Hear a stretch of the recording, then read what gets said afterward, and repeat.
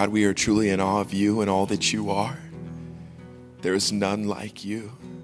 Your beauty, your majesty, your glory, all that you are. We worship you this morning, and all that you are, Lord, we are humbled. We are blessed that all that you are, that you still know us, that you are mindful of us, that you think about us, that your thoughts for us are good, not for evil, but to give us a future and a hope. God, who are we that you would be mindful and think of us? Who are we that your thoughts towards us are more countless than the sand is in the seashore, Lord? God, who are we that you would love us and have a plan for us? And you demonstrated your great love for us when we wanted nothing to do with you. You sent Jesus to die for us. And so we worship you this morning, God. We lift your name on high this morning. We come into this place, Lord, no matter what we're going through, Lord. There's some that crawled into this place carrying burdens and weights and just heavy-hearted, Lord. But there's some who couldn't wait to come and just rejoice of your goodness. No matter how we are here this morning, you alone are still worthy, and we worship you regardless because you are still good. And so, God, I pray by the power of your Holy Spirit that you would meet each one here today personally and individually. Lord, those who are just singing songs of praise and worship because you are just showering with goodness, I pray that you would meet them in a real powerful way, God. But those who are burdened and heavy laden this day, God, I pray that they would cast those burdens upon you. God, I pray that you would take those burdens from them, that you would lighten their loads. They would count it as joy, those various trials that they have found themselves in the midst of, Lord. Knowing that you are doing something, Lord, and those trials and those burdens and those tribulations, Lord, are for our good and for your glory. God, I pray that you would meet those here today that need a healing. Lord, that you would open up the heavens. All authority in heaven and earth has been given to you, Jesus. I pray that you would release the power of healing in this place today by the power of your Holy Spirit, Lord. You are Jehovah Rapha. Physical, spiritual, emotional healings would take place even now, Jesus. Deliverances. People would be set free from bondages and things that hold us back from more of you in our lives. Lord, you said, who the Son sets free, they are free indeed. May the Spirit of the Lord reign in this place. Where the Spirit is, there is freedom. So God, continue to move in our service, Lord. I pray as every single person gets up and walks out that we'd be in awe and that you would make sure that no one leaves disappointed, that people would receive answers to prayers, Lord, receive words of encouragements, Lord. Lord, that you would baptize us with the power of your Holy Spirit, that we would leave bold to be your witnesses in Jerusalem, Judea, Samaria, to the ends of the earth. We need to be your witnesses, Lord, now more than ever. In our work, in our community, in our country. God, we pray for this country that we live in. We are so thankful, Lord, that we can call unto you, know that you answer, knowing that you incline your ear to hear the cries and the prayers of your people. And our country needs you today more than ever before, God. We want to pray for the very important election coming up, God, that your will would be done. And God, that us who call you by your name, Lord, would go to the polls, that our voices might be heard. And God, we're so thankful that you are sovereign, that you are in control, and that we can trust in you more than anything, more than any man. And so, God, we pray, even as you promised a revival to sweep across, that the gospel would go forth this country. That's what we need more than anything, more than a political leader, more than a proposition being passed. We need the gospel to be spread like never before. And God, we're so thankful that you decided to use us to share the gospel. And so, Lord, help us to be your mouth, your hands, your feet, now more than ever. And so, Lord, continue to move as we get into your word. Open our eyes. Let us see marvelous things. We pray these things in Jesus' name. We all say, amen. God bless you guys. You may. We turn open your Bibles to the book of Acts, chapter 23. Continue our study through Acts. We're in chapter 23 this morning. And we will be reading through verses 1 through 11.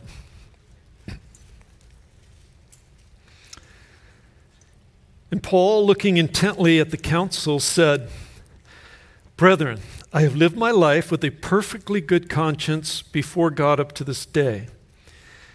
And the high priest Ananias commanded those standing beside him to strike him on the mouth. And Paul said to him, "God is going to strike you, you whitewashed wall. Do you try me according to the law, and in violation of the law order me to be struck?"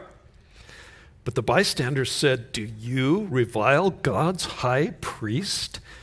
And Paul said, "I was not aware, brethren, that he was the high priest. For it is written, 'You shall not speak evil of a ruler of your people.'"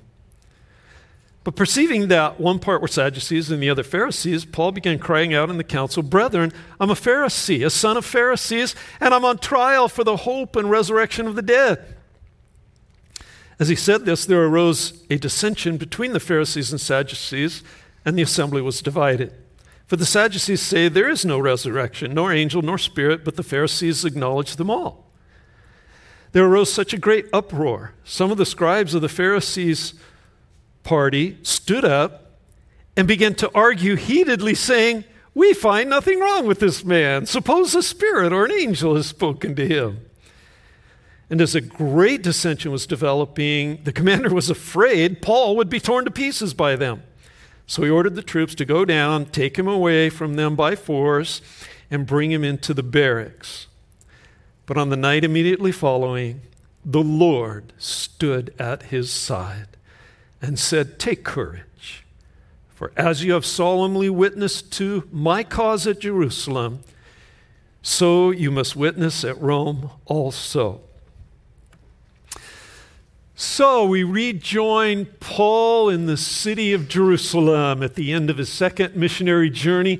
Paul has been falsely accused of bringing Gentiles into the court of the Jews in the temple, profaning the temple. This was a great sacrilege. He didn't do it, but the accusation, the false accusation was spreading, and a mob formed and believed the accusation and drug Paul out of the temple and began beating him and were intending to kill him.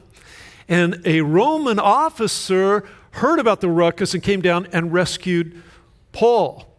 Now, Paul asked the officer for permission to address the crowd, and he was given permission. So Paul wants to witness to this crowd and share the gospel, the message of Jesus. And so he starts by sharing his testimony, how he came to know Jesus as Lord, as the Son of God, the Savior, as Jesus as Messiah. But when he got to the part where God called him to minister to the Gentiles, another riot broke out because the Jews despised the Gentiles and they didn't believe God's love and salvation was even for the Gentiles. And again, believing that Paul was going to be torn to pieces, he had to be rescued once again. He was kept in protective custody overnight. The next morning, the Roman officer wanted to find out what terrible things this man must have done that the Jews are so angry with him. So he brought him before the Sanhedrin, the ruling council, the high council of the Jews, so that formal charges could be brought against him. And as Paul began to speak, he explained to them that he had lived with a clear conscience before God up to this day. He wanted them to know, I'm just like you. I love God. I'm devoted to God. I'm devoted to the law, just like you are. I've lived my whole life for the purpose of keeping every detail of every law and living in obedience to God, and that's how I've lived my life, and I have a clear conscience about that. Now, that had to do with his life under the law of Moses, under the old covenant. Now, after he met Jesus on the road to Damascus, and he saw himself in the light of the holiness of Christ, he saw himself differently because he could see all the defects and all the flaws. And then he discovered that he had been guilty of the most heinous crimes, acts of hatred and violence against Christ and against the followers of Christ, against the Son of God. So from that day on, he saw himself as the chief of sinners. But then he came to understand that he was actually blameless before God through faith in Christ. Remember his letter to the Philippians? I'm a Hebrew of Hebrews. As to the law, a Pharisee. As to the righteousness of the law, blameless. But I count all that as loss for the sake of knowing Christ. More than that, I count all things as loss in view of the surpassing value of knowing Christ Jesus my Lord, for whom I have suffered the loss of all things and do count them but rubbish, in order that I may gain Christ and may be found in him, not having a righteousness of my own derived from the law, but that which is from God, the righteousness that comes through Christ on the basis of faith. So he came to see himself as innocent and blameless in a different way, not because of his great dedication to keeping the law, but because of his faith in Christ, imputed righteousness, clothed in the righteousness of Christ. Remember his letter, 1 Timothy 3:13, where he said, God has established us unblameable in holiness before our God and Father at the coming of the Lord Jesus Christ with all his saints. Unblameable in holiness, as if we'd never done anything wrong. It's the righteousness of Christ through faith. Jude, verse 24. Now unto him who is able to keep us from stumbling and to make us stand in the presence of his glory, blameless and with great joy. So there is that sense in which we have a clear conscience and we know we are blameless in holiness, but it's not because of how great and how good we've been. It's because of what Jesus did for us on the cross. He took our sin upon himself and gave us his righteousness.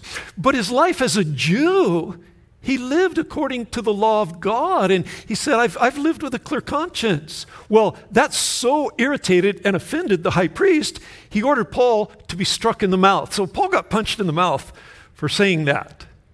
And Paul snapped back, the way we sometimes do, kind of in the flesh. He snapped back and he said, God is going to strike you, you whitewashed wall. You sit to try me according to the law. And then in violation of the law, you order me to be struck. And it was true. What a hypocrite. He's trying Paul according to the law. And then in violation of the law, he's ordering him to be struck before he's ever been found guilty of anything. But then a bystander says to Paul, do you revile God's high priest?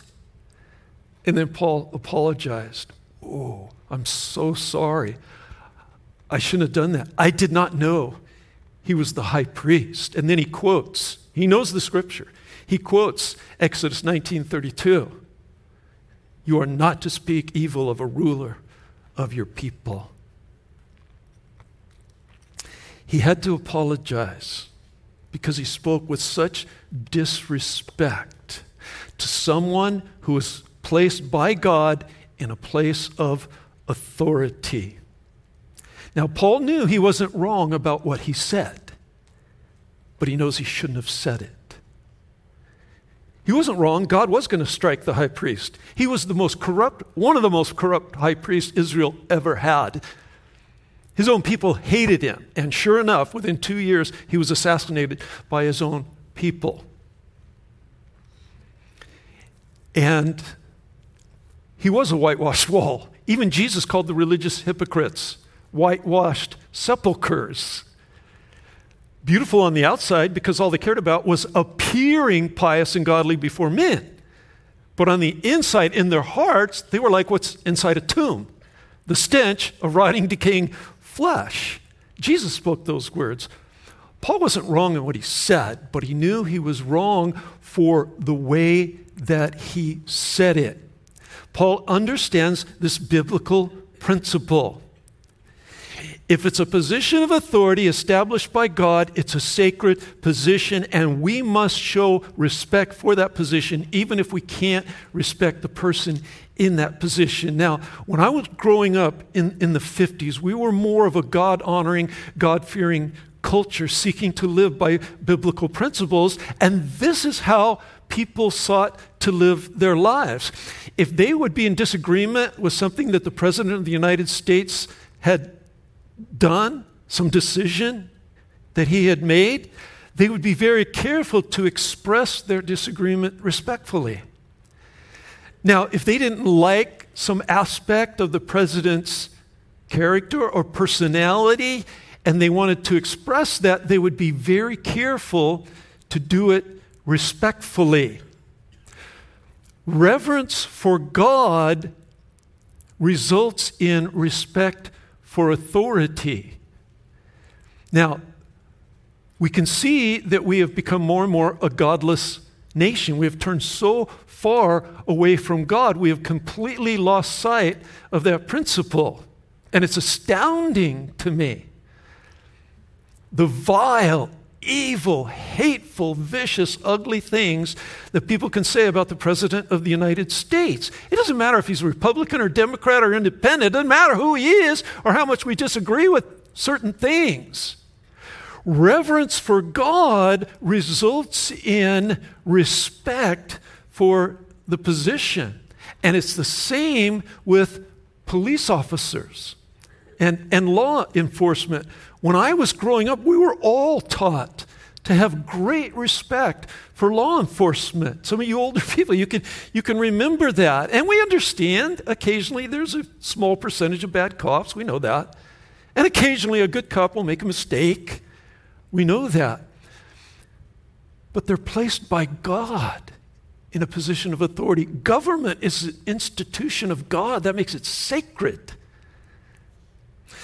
There has to be those who make the laws, and there has to be those who enforce the laws for our protection and well-being. And because of our reverence for God, we show respect for those that He has placed in authority. And it is astounding to me. I shouldn't be surprised because we've gotten so far away from God. We've completely lost sight of that principle. And it just breaks our heart to hear the vile, evil, vicious, hateful things that people have to say about those who are just trying to enforce the law and protect us. Hateful things they try to do harm to police officers. It's just another characteristic of the godless age in which we're living. We talked about this last week with regard to wives. This is the way godly wives live their lives because they know they're required by God to have a respectful attitude toward their husband and to speak respectfully toward their husband. Not just when they decide he's deserving of it, because probably most of the time he's not. Well, I'll speak respectfully to my husband when I decide he's deserving of it. No, you do it because God requires it. It's your obedience to God. If he's being a selfish jerk and you need to express your feeling and your opinion, do so. Just be careful to do it respectfully. Not because you respect him at the time, but because God requires it and you reverence God. Same with children. In my generation, children were taught to honor their parents and be respectful, be obedient to your mother and father. That's one of the 10 commandments. It's a big one with God. And it's the first commandment with a promise attached to it, that it may go well for you and that you may live long on the earth. And you see this godless generation and the rebellious, disrespectful attitudes toward parents. I can't stand you. You make me sick. I hate you. And then they're allowed to get away with that kind of an attitude. But what they don't realize is things are not going to go well for them. Because in their heart is defiance of authority and disrespect for authority. So they're going to have that in their heart when they go to school. They're going to have that attitude toward teachers, and they're going to be in all kinds of trouble at school. And it's going to get worse when they go to the principal's office because they will have that same disrespect for that authority. But it's going to be worse when they get older because they will have that same lack of respect for the police. And when they're brought in before the judge, they'll mouth off and be contempt of court in addition to whatever they're charged with. And they will ruin their lives because ultimately they will have that same disrespect for God's authority in their lives. Well, you don't know my parents. My parents are unfair. They don't let me do the things all the kids are doing. And the rules they make for this household are so unfair. So they have that rebellious attitude. That's the attitude they're going to have toward God. Well, I don't like God's rules, and I'm not going to live by those rules. I don't have to live by those rules, and I don't understand a lot of things God says and does, so forget God. And it's going to ruin their life. It started with lack of respect for their parents, and it ends with irreverence to God. It ruins their lives and ruins their eternity. That's why this is so important. Because of godliness, we have respect for those in positions of authority, even if we don't respect the person in that position. That's what Paul is saying. I'm sorry, I was wrong, not in what I said, but I should have spoken a lot more respectfully to the high priest. So finally, first of all, why didn't Paul know that that was the high priest who commanded him to be struck? I didn't know that was the high priest. Why didn't he know? Well, there are several possibilities. One, he might have been looking in the other direction when the high priest spoke from over here. And he heard it and looked and didn't know who said it. It could have been that the high priest wasn't wearing his priestly robes that day. But it also could very likely be because of his poor eyesight. Paul had serious vision impairment. When he wrote to the Galatians, he said, I bear witness that you would have plucked out your own eyes and given them to me if you could. At the end of Galatians, he says, see with what large letters I'm writing to you. He had to write with large letters because of his eyesight. He didn't want them to think it was an imposter writing in his name. See with what large letters I'm writing to you. It could have been part of the thorn in the flesh that he spoke about. But history and tradition tells us that Paul was small and thin in stature and had runny eyes. So there's numerous reasons why he didn't recognize who it was who said that. But finally, he's before the Sanhedrin. He has his opportunity to speak in his own defense. And he starts out by trying to sum it all up. Bottom line, here's why I'm on trial today. I'm on trial for the hope of the resurrection of the dead. Horrible crime, right? I'm on trial for the hope of the resurrection of the dead. Now, it says in our text that he knew that would cause an argument between the two sects of the Jews who were there in the Sanhedrin, the Pharisees and the Sadducees. The Pharisees believe in spirits, angels, the spiritual realm, healing, miracles, and life after death. The Sadducees believe in none of those things. So the Pharisees all of a sudden speak up in Paul's defense. Well, maybe this man's not so bad. Maybe an angel spoke to him and gave him this message about life after death. But the Sadducees were irate.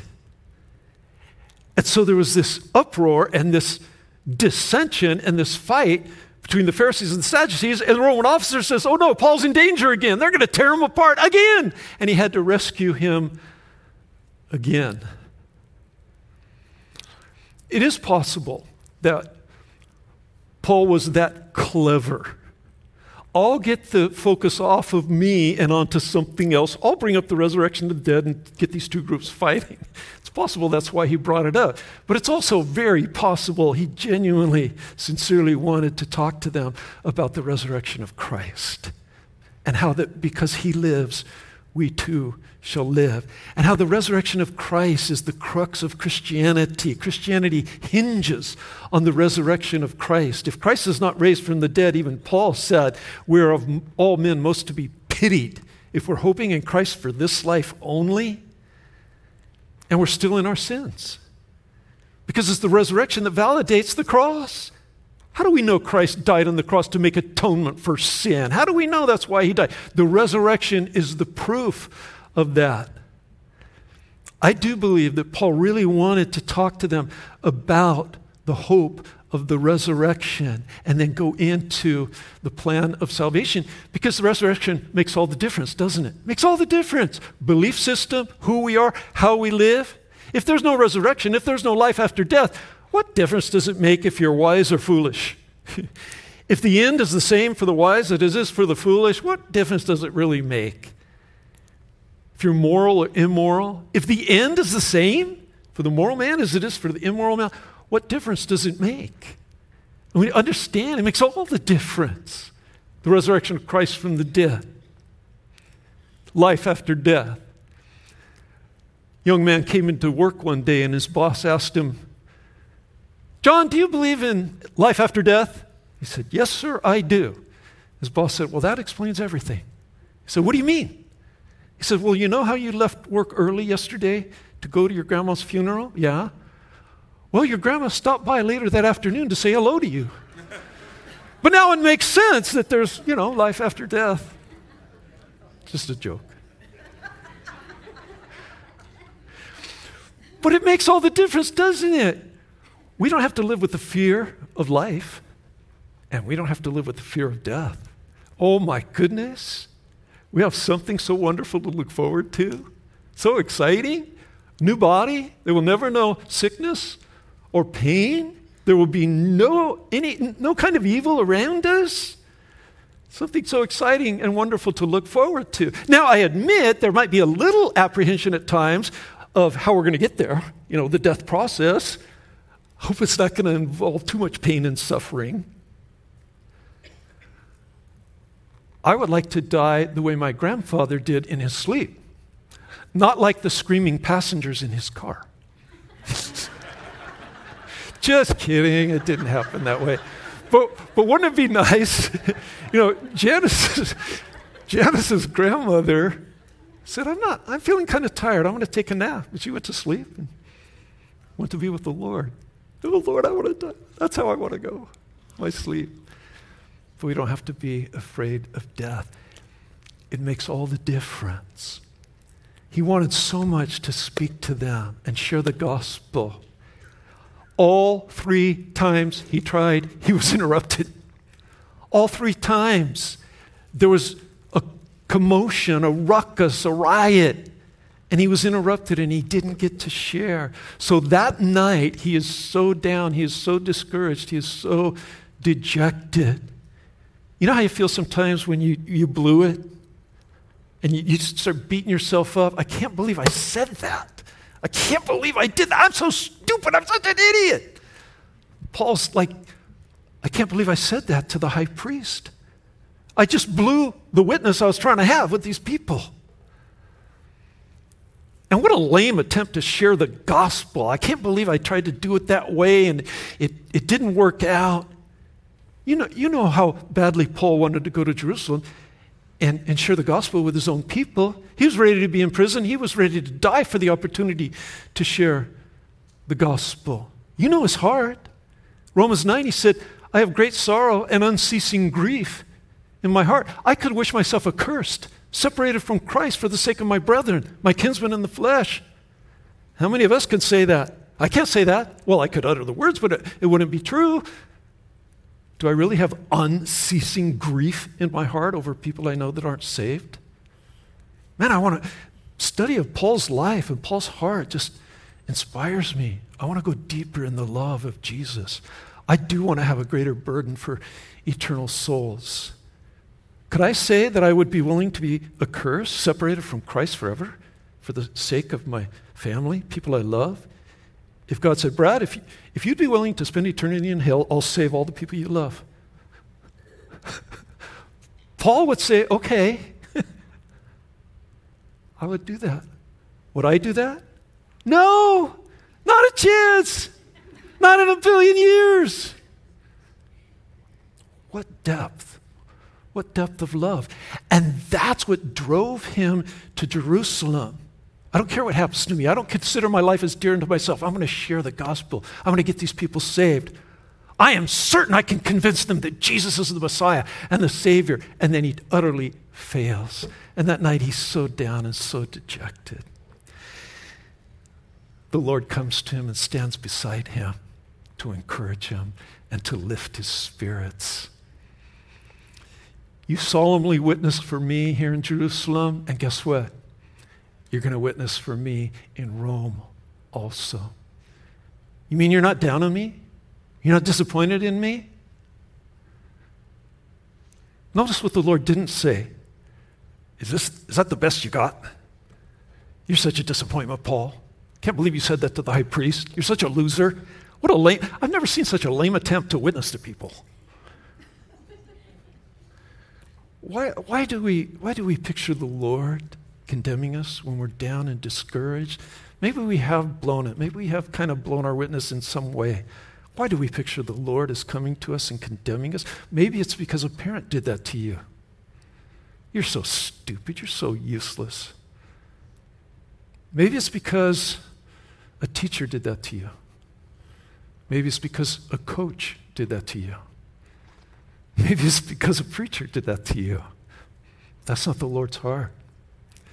The Lord's going to come to you in that moment when you're really beating yourself up and the enemy is beating you up with condemnation, and he's going to comfort you and encourage you and remind you, my grace is sufficient for you, and I still love you just as much.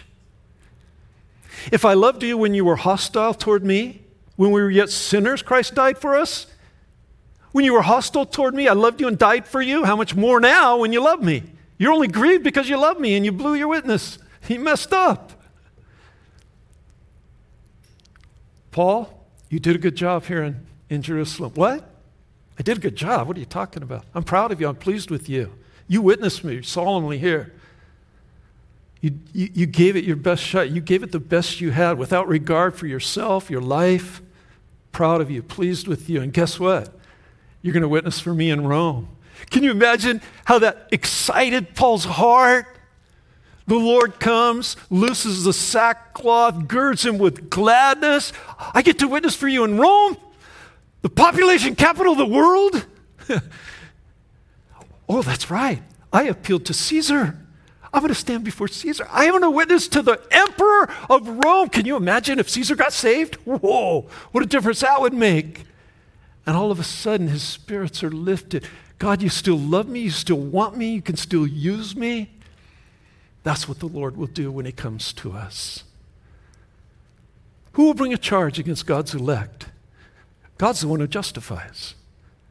Well, then who is the one who condemns? Christ Jesus? No, he's the one who died for us, rose again, sits at the right hand of God, interceding for us.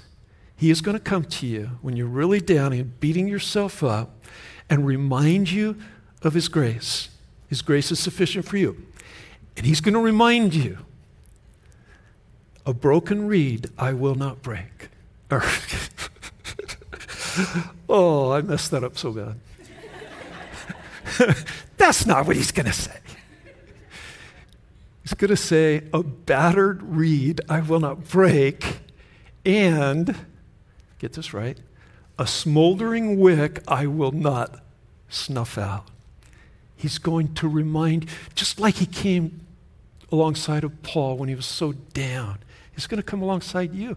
He doesn't love Paul more than he loves you. He's no respecter of persons. He shows no partiality. He loves you every bit as much as he loved David and Isaiah, Moses and Abraham. And he's going to come alongside, and you're going to be reminded, I will never leave you. Other people might be so disappointed in you. They're fed up. They're done with you. Want nothing to do with you. The Lord never will. I'll never leave you or forsake you. Lo, I am with you always. Remember that.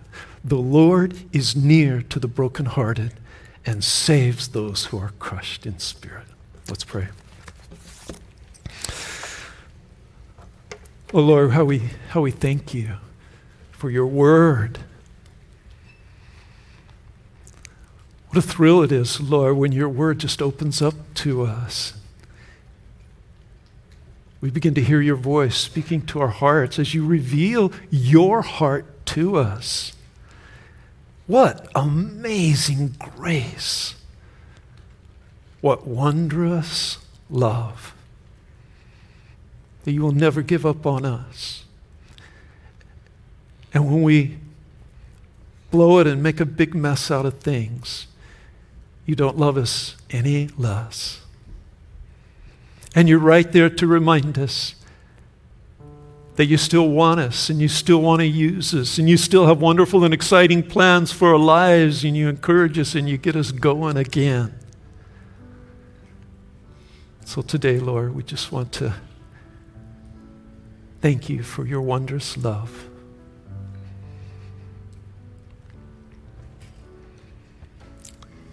Ask, Lord, that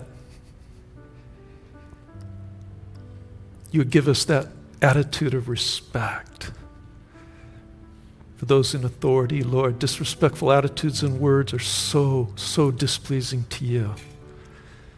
There's a way to express our feelings and opinions that is respectful. And Lord, would you give us a greater love for people and a greater burden for souls than we've ever had before? I pray these things in Jesus' name. Amen.